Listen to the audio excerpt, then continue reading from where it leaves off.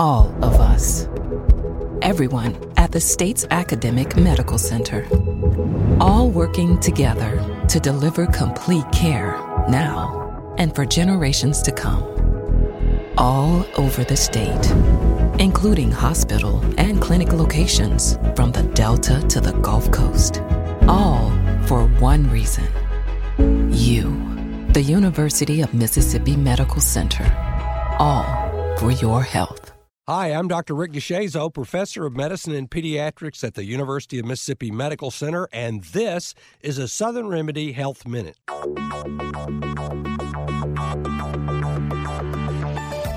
Hello, Melanie. Hi, I had a question about the screenings you hear about periodically coming around that screen for aneurysms and carotid artery problems and such as that. Is that worth your time and money, or what's your opinion? All right, that's a really good question. A lot of churches and hospitals and other organizations have these screenings that include ultrasounds of the vessels, as long as some blood work for cholesterol. They check your blood pressure. They may get a urinalysis. It varies depending on who's sponsoring it, how much money they're paying per capita for the people who go to the screenings. These are double-edged because the more laboratory test that you get, this is statistical calculation, the more laboratory test you get, the more likely you are to get one that is a false positive.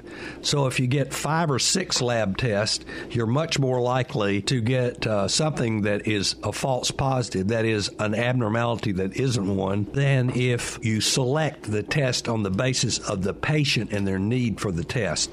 So the risk is that you will get some results that will put you in a cycle where you end up having lots of contact with the medical establishment that you don't need. Now, I personally am in favor of these, especially since very few of our people get the kind of preventive health care we should be getting. We should be getting all of our shots. We should be getting our blood pressure checked, our cholesterol checked, all that stuff regularly, especially if you're over 50. If you're obese, then you know you're at risk for everything. So, it's a minimum of 1 year, if not every 6 months. I don't think there's a downside if it's the usual $30 and you're getting all this information. But if you've already had the information, you don't need it. I would share the information with my doctor for further information and recommendations.